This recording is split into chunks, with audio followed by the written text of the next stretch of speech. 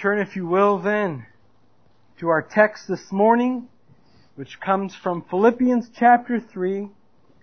We'll be looking at verses 20 and 21 this morning, but we will begin by looking at verse 17. So we will read verses 17 through 21, but we will pay particular attention to verses 20 and 21.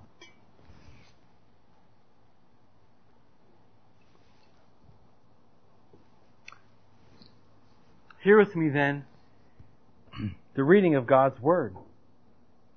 Brothers, join in imitating me and keep your eyes on those who walk according to the example you have in us. For many of whom I have often told you, and now tell you even with tears, walk as enemies of the cross of Christ. Their end is destruction. Their God is their belly, and they glory in their shame, with minds set on earthly things. But our citizenship is in heaven, and from it we await a Savior, the Lord Jesus Christ, who will transform our lowly body to be like His glorious body by the power that enables Him even to subject all things to Himself. Thus far is the reading of God's Word. Well, brothers and sisters, last week, if you recall, we spent our time looking at what it meant to mind earthly things, or what it meant to be earthly-minded people. And some of the things that we said was that an earthly-minded person sees the things of this world as being of the greatest good, that being perhaps riches or success, but whatever it is those things that they find to have the greatest worth and the greatest value. We also said that the earthly-minded person participates in earthly things that are not sinful in and of themselves, in a sinful manner. And they do it at the very expense of their souls. It is man who perverts the good gifts of God. And this is because their heart and their mind can ascend no higher than what is on this earth. For their hearts and their minds are darkened by sin. And so they live according to the flesh, setting their minds on the things of the flesh. Yet what does Paul say? He says that their end is destruction. They glory in what ought to be considered most shameful. And their God is their belly. And so Paul describes these earthly-minded people to the saints for the purpose of saying, don't follow after them. Don't imitate them. Rather, imitate those like Paul. Imitate those like Timothy and Epaphroditus, those whom we have been given the example of. Follow after those who stand firm in the truth of the gospel, who hold firm to sound doctrine and sound practice. And so then, what reason is it that Paul gives the saints for abandoning these practices of earthly-minded people in verse 20? Well, the reason Paul gives is that, brothers and sisters, you and I do not belong to this earth. But rather, if you are a saint, if you are Christ's, if He is your Savior, your citizenship now is in heaven, even though your body is here on earth. And so the question for us today from verse 20 is really twofold. In what ways are we citizens of heaven? Or another way of saying it is, how can we be citizens of heaven if we live here upon the earth? And the second question would be, then as citizens of heaven, how is it that we mind heavenly things? As citizens of heaven, how do we mind heavenly things? And subsequently then, in verse 21, we will see how Paul excites and motivates the saints as citizens of heaven, how they are now to mind earthly things. How they are to pursue and press on in holiness and perfection as citizens of heaven. And so we will look at how it is we are citizens of heaven, how then it is we mind heavenly things, and how Paul excites the saints to the performance of these spiritual exercises. And so how, in fact, are we citizens of heaven? Well, just think about it, brothers and sisters. It is quite analogous to our own natural birth. Just as you and I have been born into this world, and whatever country it is we were born into, we've become citizens of, whether the United States or Spain or China. Well, all those who are Christ, when born anew by the Spirit, have now become citizens of the land or country that it is that we have been born into. That land in which Christ resides, which we are told is heaven. And so our citizenship now is one in which we were born into, yet our birth was the new birth. A new birth into Christ. Regeneration. Recall what Jesus has said to Nicodemus in John chapter 3 verses 3 through 6. We're all quite familiar with this text. As Jesus says to Nicodemus, "Truly, truly, I say to you, unless one is born again, he cannot see the kingdom of God." Nicodemus said to him, "How can a man be born when he is old? Can he enter a second time into his mother's womb and be born again?" And Jesus answered, "Truly, truly, I say to you, unless one is born of water and the Spirit, he cannot enter the kingdom of God. For that which is born of the flesh is flesh, and that which is born of the Spirit is spirit." You see, Jesus says another birth must take place if we are to enter the kingdom of God. And so for believers, it is heaven who has bore us, and as heaven, it is the citizens of heaven now which we have become. And is this not the very same thing that Father Abraham understood? As we read in that great chapter of Hebrews, chapter 11, when we hear of the faith of the Old Testament saints, we are told that Abraham was living in this world while looking forward all the while to a city who has foundations, whose builder and maker was God. All the while knowing he was but a pilgrim and a foreigner in this land. And the same is true of you and I.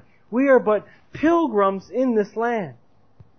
We are strangers here on earth, traversing a land that is not our own.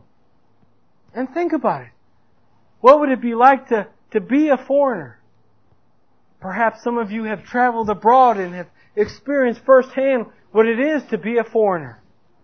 When you travel to a foreign land, it's like traveling into a whole different world, isn't it? They speak a different language. They eat different foods. They have a totally different culture, a totally different way of life. Everything is so opposite to what you know. And after spending maybe a few days, perhaps a week there, you're ready to come home. You're ready to come home to what you know. Well, you see, brothers and sisters, for so long, this world is what we knew, and what we desired, and what we longed for when we were separated from Christ. This was home. But now, being united to Christ through faith, this is no longer the case. It is now we who are foreigners in this land. It is we who are citizens of a different land that is not here. As Paul says in Ephesians chapter 2, after describing the Gentiles' alienation from Christ and alienation from the promises of God, he says in verse 18, "For through Him, that is Christ, we both have access in one Spirit to the Father. So then, you are no longer strangers and aliens, but you are fellow citizens with the saints and members of the household of God." We are now citizens of where? The household of God. Our names are enrolled in the heavenly register. And yet know, brothers and sisters, that they have actually always been there. From all eternity, our names have been enrolled. Yet it wasn't until we believed that it actually became ours. It was always ours in principle. But through faith in Christ, it truly became our home, and we claimed it as our very own home. This is why Paul says in Ephesians chapter 2, verse 6, that we are now seated with Christ in the heavenly places. This is why Jesus can say to the disciples in Luke chapter 10, rejoice, for your names are written in heaven.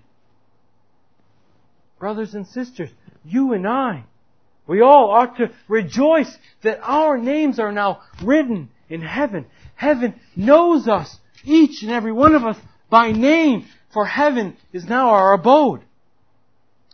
And heaven is our dwelling because that is where Christ our head is.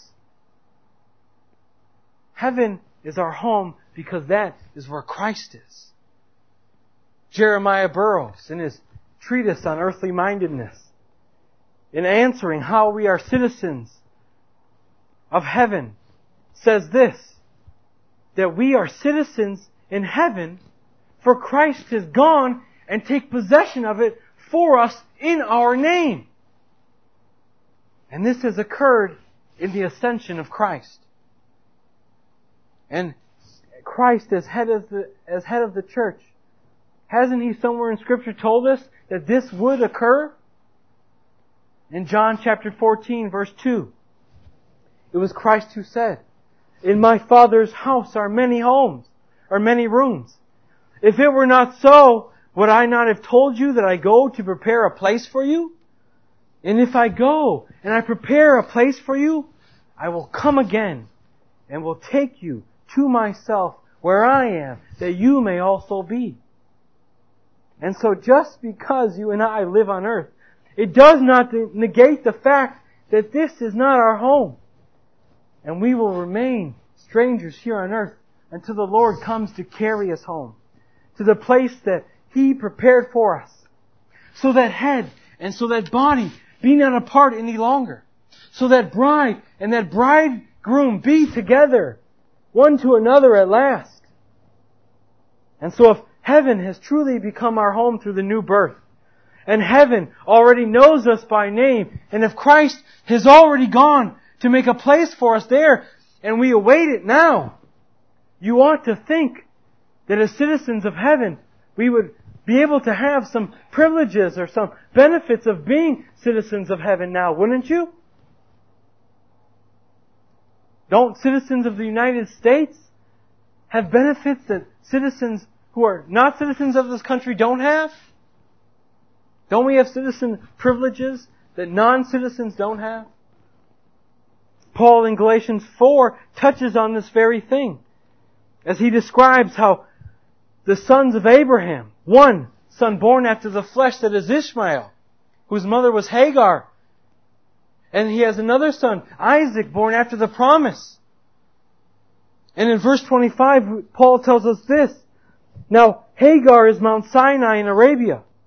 She corresponds to the present Jerusalem, for she is in slavery with her children. But the Jerusalem that is above is free, and she is our mother. We've all heard the phrase, this is my motherland, right? Or I'm going to my motherland. And we usually hear that when someone is going back to their native country from where they were born. Oh, brothers and sisters, Paul is saying the same thing to you and I. Heaven is our motherland. Heaven is our motherland. And what is the benefit or the privilege, Paul says, we receive as citizens of heaven? He says that we are now made free. We are free, brothers and sisters. We have free access to heaven and all of its benefits. We are now free from the bonds of sin. Sin no more has dominion over us.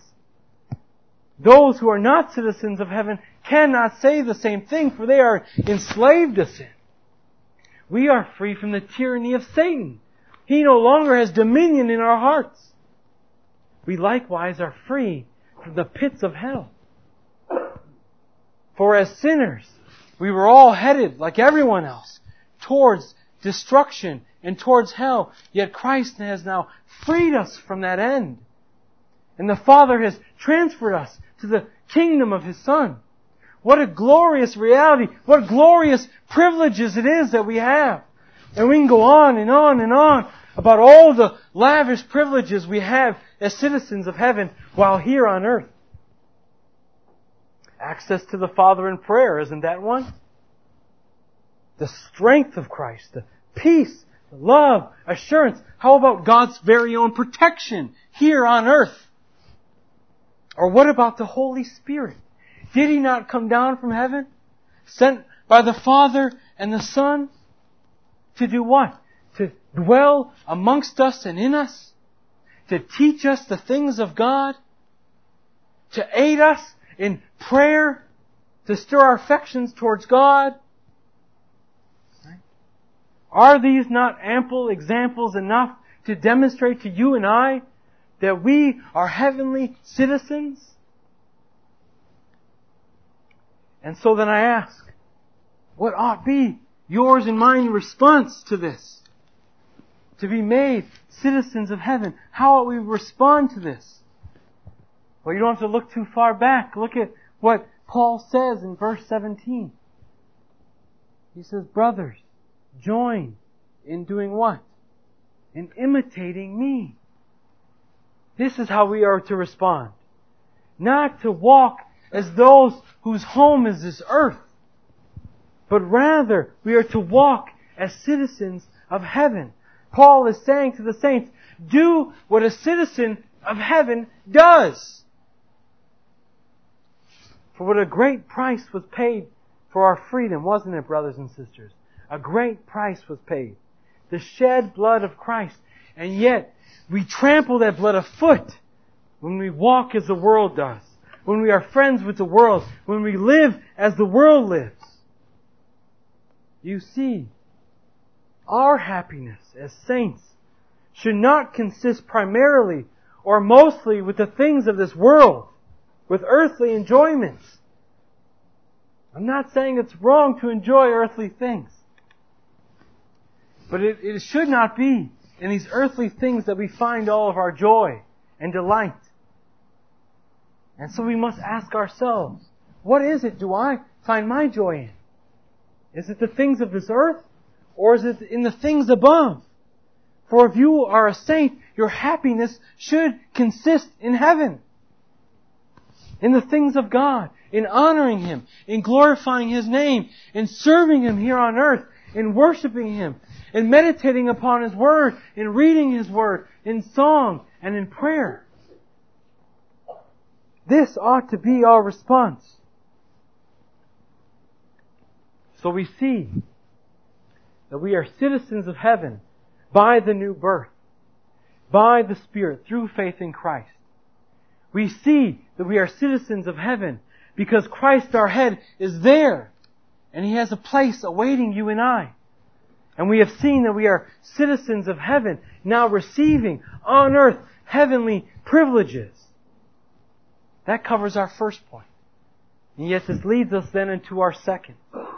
As citizens of heaven then, here on earth, how is it that you and I are to mind heavenly things? How do we mind the things above? Now I understand that this can be difficult at times. For although our abode now is in heaven, our body, we are still here on earth. And we live in a world here that opposes God.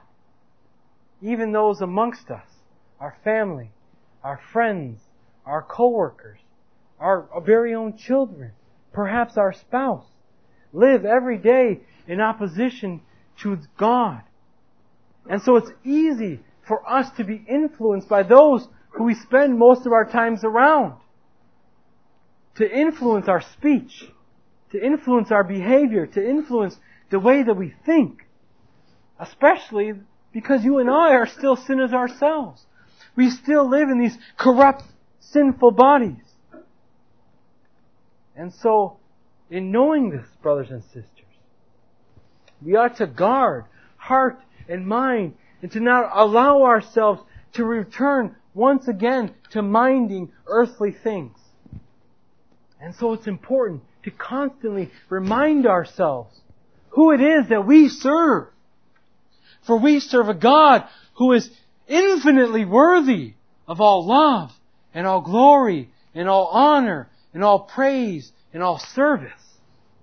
And this should guide our daily living.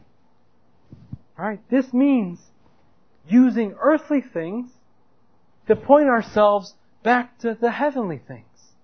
We are surrounded and reminded every day, aren't we, that we live upon this earth. But why not take what it is we see and experience on this earth and use it to draw our minds and our hearts back unto the Lord?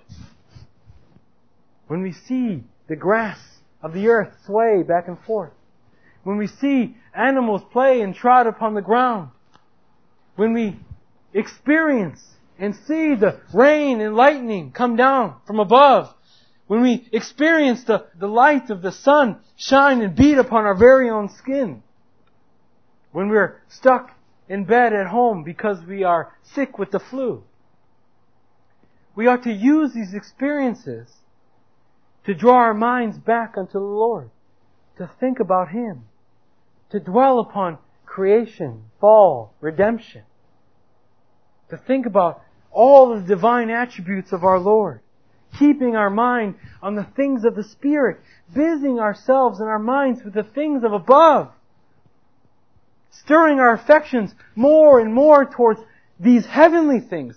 It is in this way and in this manner that we guard our hearts and our minds from earthly things.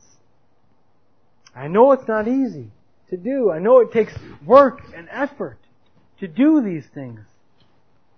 To every day point our minds and point our hearts and to remind ourselves as we wake up and as we go to bed. But who said the Christian life was going to be easy? And so, brothers and sisters, and another way in which we mind heavenly things is that we live according to the laws of heaven. This world rejects the laws of God and serves the laws of men. And although God calls us to subject ourselves to earthly laws, even earthly laws are subject to the law of God.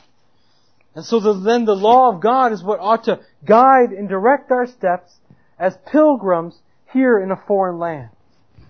And so when those around you tell a lie and say it's okay, it's just a white lie, or when those around you gossip or slander your neighbor and they want you to participate in it, we, as citizens of heaven, are to refuse, knowing that to bear false witness is sin under God's law. And so even if others do and encourage us to, we will not, because we, as saints, are governed by the great lawgiver who is Christ.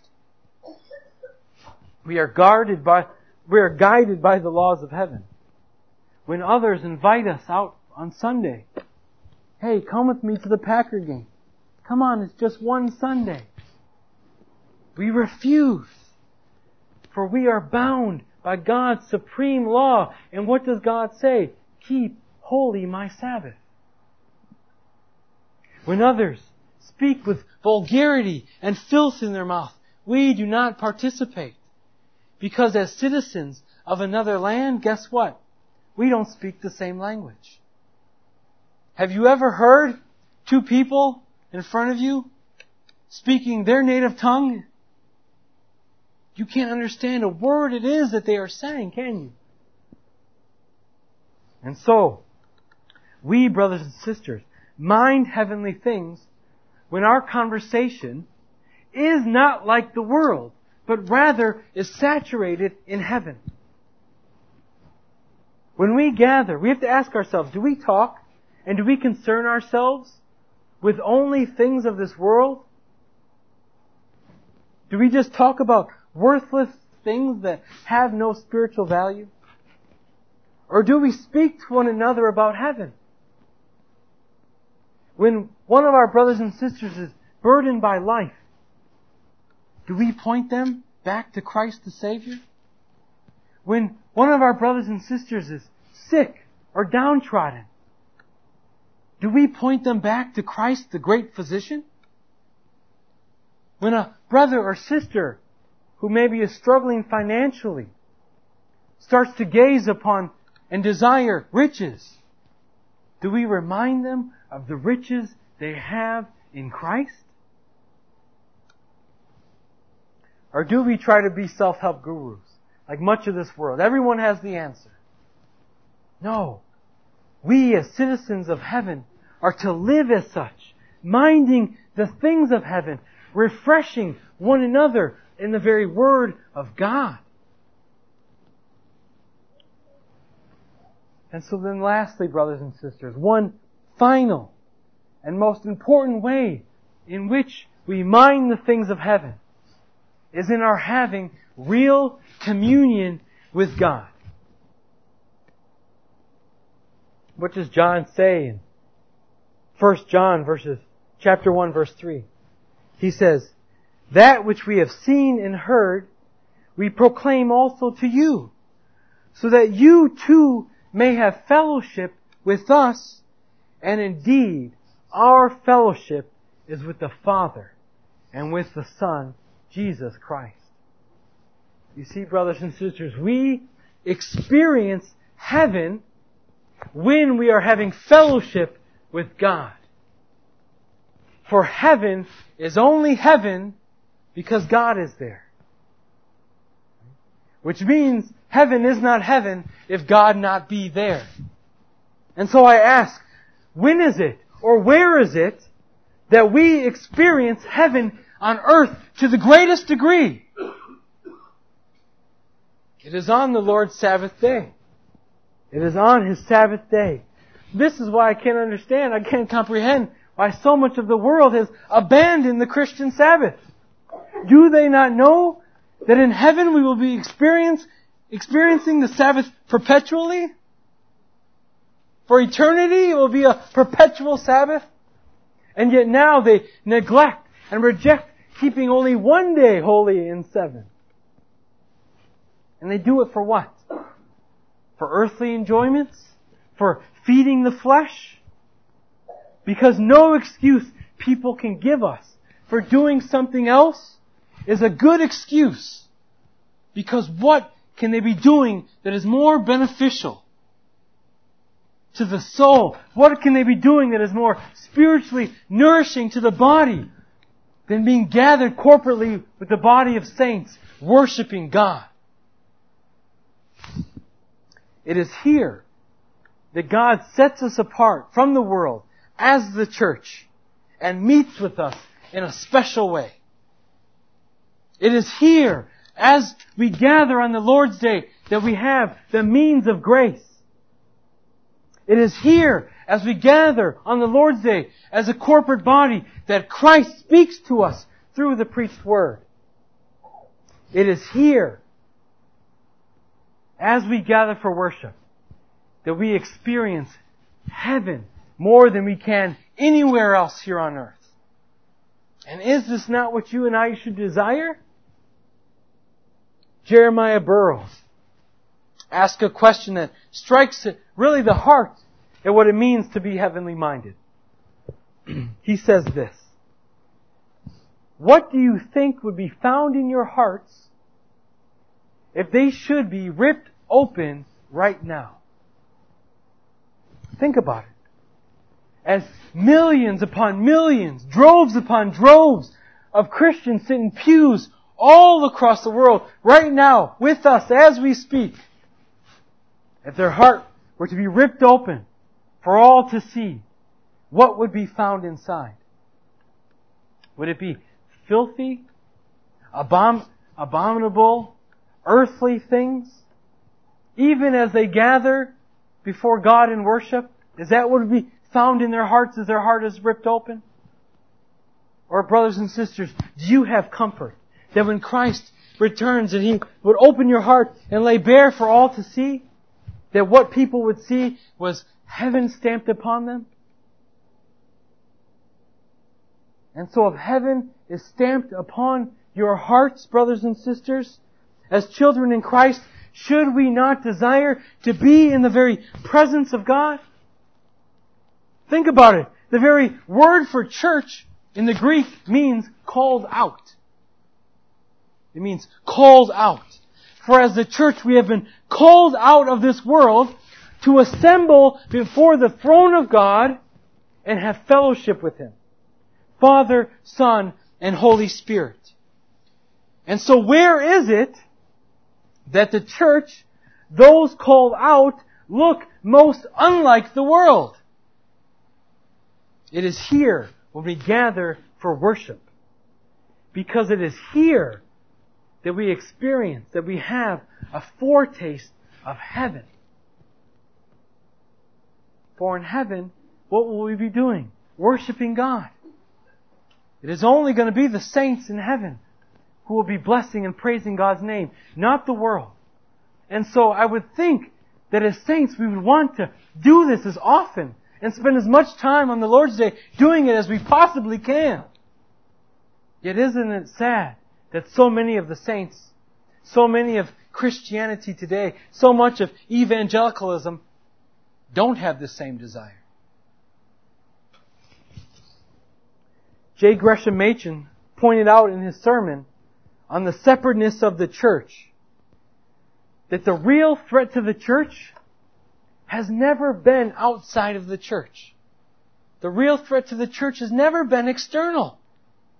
It's always come from within. It's always been internal. And isn't this so? For the real danger is when the church begins to capitulate to the world. When the church begins to live and act and think and function just like the world does. Becoming earthly minded. Forsaking holiness as those who are called to seek and set our minds upon heavenly things. For the church and the world are to be polar opposites. And so it is when we give up spending our whole day on the Lord's Day in worship of God, and instead spend it in play like the rest of this world, that we live no longer as citizens of heaven, that we live no longer as pilgrims here on earth, but rather we begin to look like our home is here, like the rest of the world. It is when the church gathers and worships that we can say that we are dwelling in heaven. The Puritans understood this.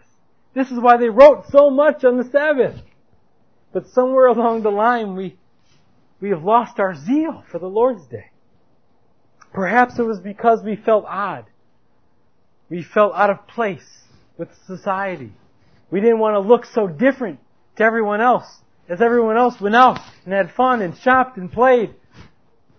Christians spent the day in worship. Perhaps that made us forsake the Lord's Day. Not wanting to look foolish before the world. But guess what, brothers and sisters? The gospel is foolishness to the world. It's foolishness to them. For they are of flesh, and so they cannot understand the things of the Spirit. But we are of the Spirit, and so we can spiritually understand these things. We are able to spiritually discern these things. And so we ought to. And we ought to have the flames of our heart then rekindled anew for fellowship with God on His Lord's Day. Let the fire of your hearts be stoked to desire to experience heaven more and more as we gather for worship. Let us have a high view of worship. Let us have a high view of the Christian Sabbath. This is how you and I mind heavenly things on earth. And yet, when we slumber and when we tarry in minding the things of heaven, and we will do so, how does Paul excite us to press on? Here's a very brief and final third point. He says in verse 21 that it is Christ the Savior who will transform our lowly body to be like His glorious body by the power that enables Him to even subject all things to Himself. Paul says that as citizens of heaven, when we grow tired, we are to think about where it is our hope lies. And in looking to Christ and His return, it will be sanctifying to our very soul. This is what John says in 1 John chapter 3, verse 3. John says, "And everyone who thus hopes in Him," that is Christ, purifies himself as He is pure. This hope that all the saints share in has sanctifying power. And what comfort that should be to you and I. And so we ought to continue to long for the return of our Savior and know that as we do this, you and I are being sanctified in Christ. And we likewise can take solace in the fact, knowing that what Christ said will occur shall actually occur. Because Paul says here that it will happen through the exercise of Christ's mighty power. The same power that caused all things to spring forth into existence from naught. The same power that caused Christ to rise from the dead.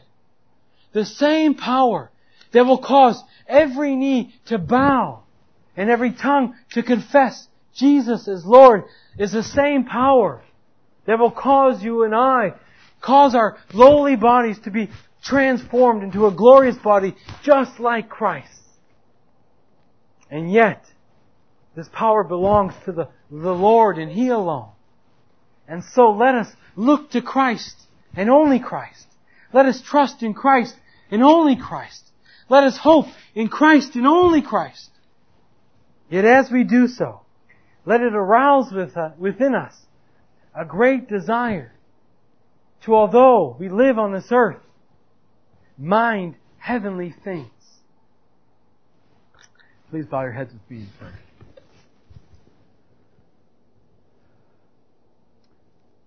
Heavenly Father, we thank You for Your electing love of the saints, for the sending of Your Son, Jesus Christ. Christ, we thank You that You have suffered and died on the cross for our very sins, that You bore the wrath which was due to each and every one of us. And Father and Son, we thank You that You have sent unto us the Holy Spirit, who dwells amongst us and within us. We thank You, Spirit, that You aid us in keeping our minds on heavenly things. And so, Father, we would pray this day that You would increase within us by the aid of the Spirit our desire and our focus and our attention, that You would set our mind and hearts on that which is heavenly, that we would desire to do as heavenly citizens do, that we would walk and imitate not this world, but rather we would imitate the saints. We would imitate and mimic Christ our Savior. And so, Father, it is these things that we pray this day, and we pray this in Christ's name. Amen.